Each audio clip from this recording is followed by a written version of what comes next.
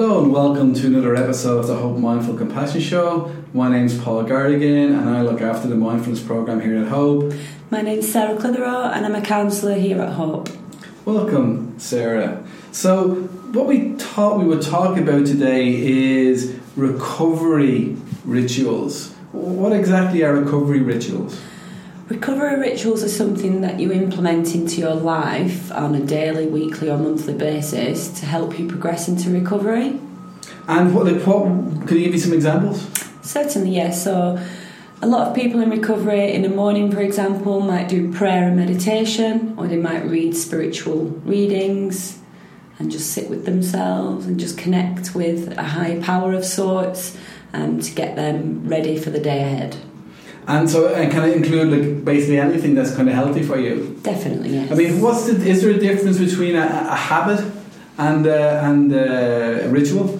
Yes, so a habit is something like maybe for smoking, for example, and it's considered a bad habit because it's bad for your health. Where if you have a ritual, it's something that's going to benefit you. It's something positive that's going to benefit you for your recovery. So it's more like a healthy habit. A healthy habit, a healthy choice. And I suppose some of them would be maybe very unique to the individual. Definitely. So here at Hope we have numerous counsellors who all have their own areas which they specialise in.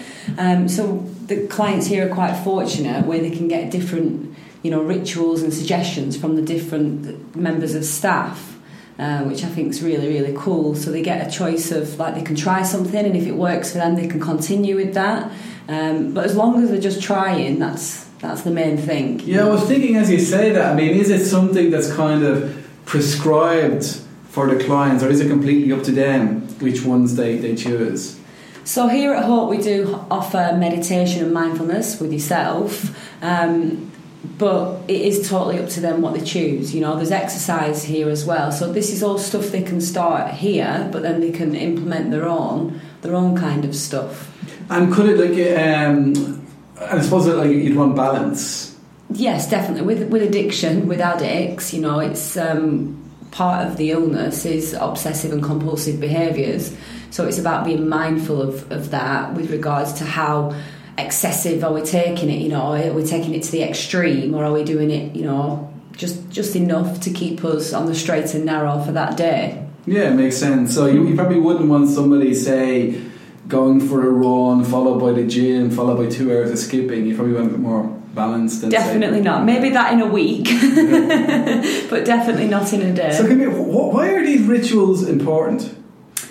So in addiction, it's no secret that mainly the habits of addiction is to take drugs, find ways to get drugs, how they're going to fund drugs. So now it's about swapping that on how I can get the best out of my recovery. So the rituals are really important to help somebody stay clean on a daily basis. And could you sort of say, that someone could still stay clean and not have these healthy rituals, or would that be much more of a struggle? I mean, there's nothing saying that they can't stay clean, but the quality of their recovery, there's evidence out there, people out there, I know people myself, and if they don't implement some form of ritual on a daily basis, they don't have a good quality of recovery. So what's the difference than say somebody, why is a ritual better than, say, doing something new and different every single day? Because you get more awareness around yourself. So doing something on a daily basis, i.e. meditation, learning to sit with yourself, sit with your feelings, then trying something different every day, you're not actually fulfilling that. You're not actually getting to the end of it, if there is an end. You're not actually trying something out, because again, in addiction, we fleet from partner to partner, or you fleet from house to house, town to town, and you're never actually sitting still, and that's part of the problem. So to actually become connected with these rituals, you can become more connected within yourself. Would there be a time when you would kind of say, I need to let go of that particular ritual? Possibly, yeah, definitely. Somebody might be doing mindfulness, for example, and it might not work for them anymore, so they might tip over to more of a different kind of meditation, or a type of exercise. They might have an injury, so they might have to change it then. They might have a baby, or life might happen, so they might have to chop and change. But I mean, obviously, would that need to be more than just if something gets hard, you stop it, or something becomes you have a bad day doing, you just stop? I mean, when would a person know that it's time to sort of let go of a ritual? Because I mean, you can have a bad day, or maybe even 2 bad days of doing anything. Like say something like the gratitude is great, but maybe a person goes, I've done it the last 2 days and I didn't really enjoy it. I mean, is that good enough reason to say stop it? Personally, I don't think so. It's a good enough reason to, but it's to look at what's actually going on for that person. So look at the different areas of your life, your family, physical health, mental, emotional, and look at the different areas of your life and as to why that's not working the same anymore, and maybe tweak it a bit. But yeah, there's nothing stopping somebody from changing a ritual as long as they are being open-minded about changing the ritual. So it's probably more about doing it for the right reason. Definitely, yeah. Reason. And I mean, by speaking to people, I mean, we recommend here at Hope, that they go to meetings and they surround themselves with like-minded people. And would you classify that as a ritual? Definitely, yeah. That is something that is very important for people in recovery, to surround themselves with like-minded people, so that if they are having this bad day with gratitude for 2 days in a row, they can speak to somebody like-minded around it who might have the answers for them. It might be that they've come to the end of the road with the gratitude and they might want to implement something else, but without bouncing that off like a sponsor or a therapist or a like-minded person. It's important that we get other people's experiences around. And if your rituals changed over time? Yes, definitely. Because I know you're in recovery, aren't you? I am, yes. I've been in recovery now for 2.5 years. And my rituals, I've just started implementing meditation on a daily basis, where at the beginning I did it as and when, but now I'm more consistent with that, and I feel a lot more at peace with myself in regards to... Yeah. And how different would you say your rituals now at 2.5 years are compared to when you first entered recovery? Are they pretty similar? I mean, or are they kind of... There's a lot of things that have stayed the same. So once a week I speak to my sponsor. In the morning I pray. I hand my will and my life over to a higher power.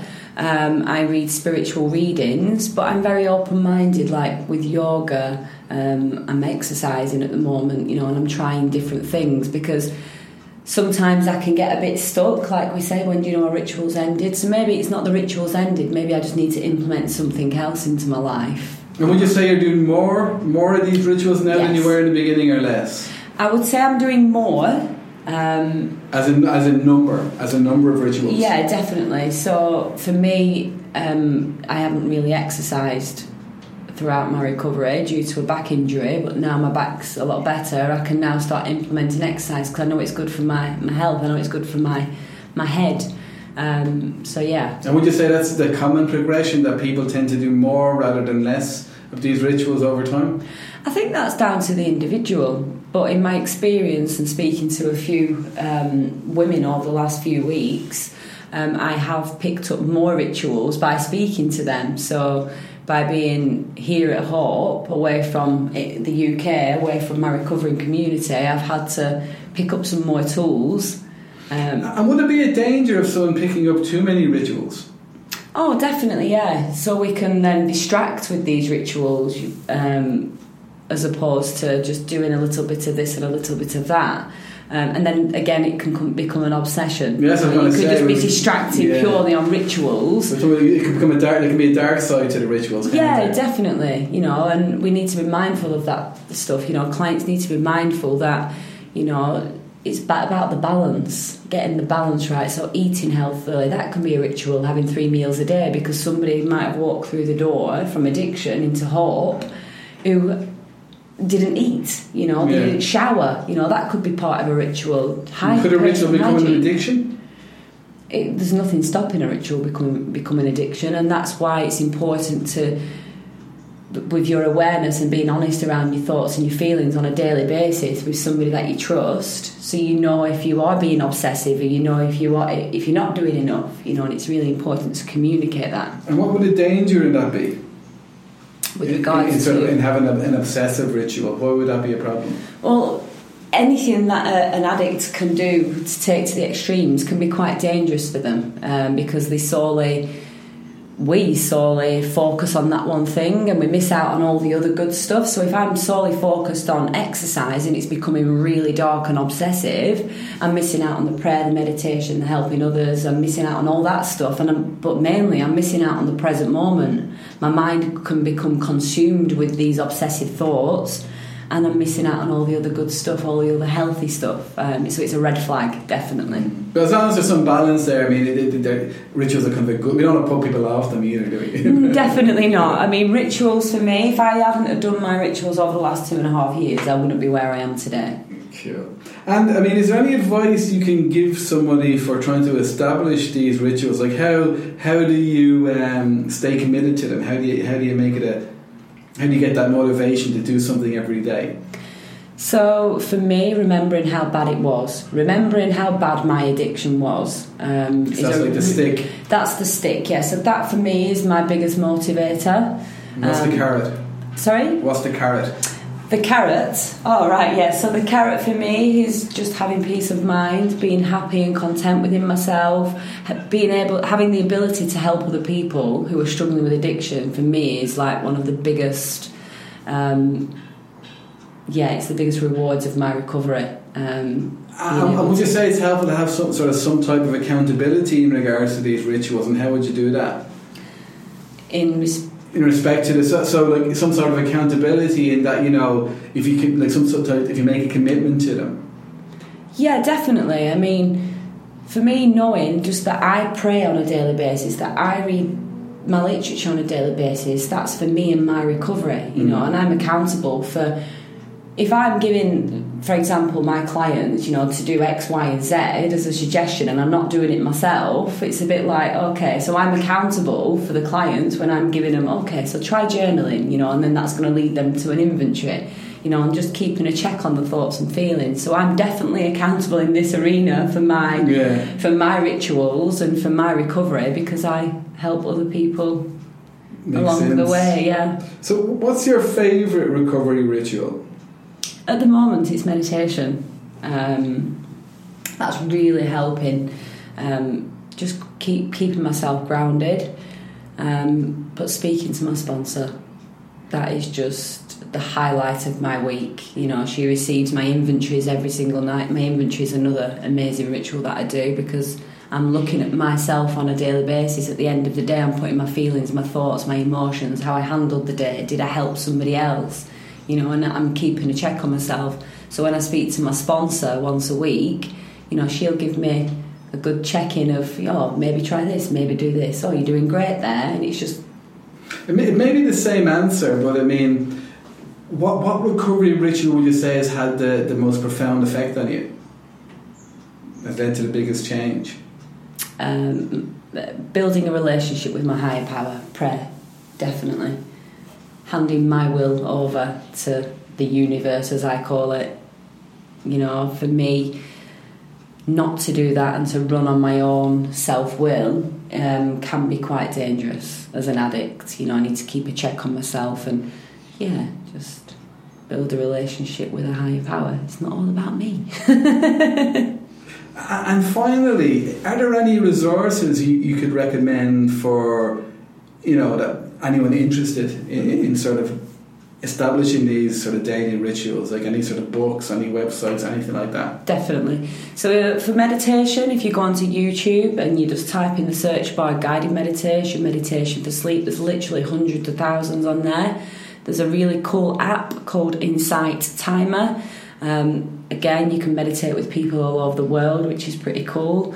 That's a really good one. You've also got a lot of literature through mutual aid. So you've got AA, the Daily Reflections book, which talks about, you know, have you done any exercise, or it talks about meditation, prayer, healthy eating. You know, some of the readings are about that.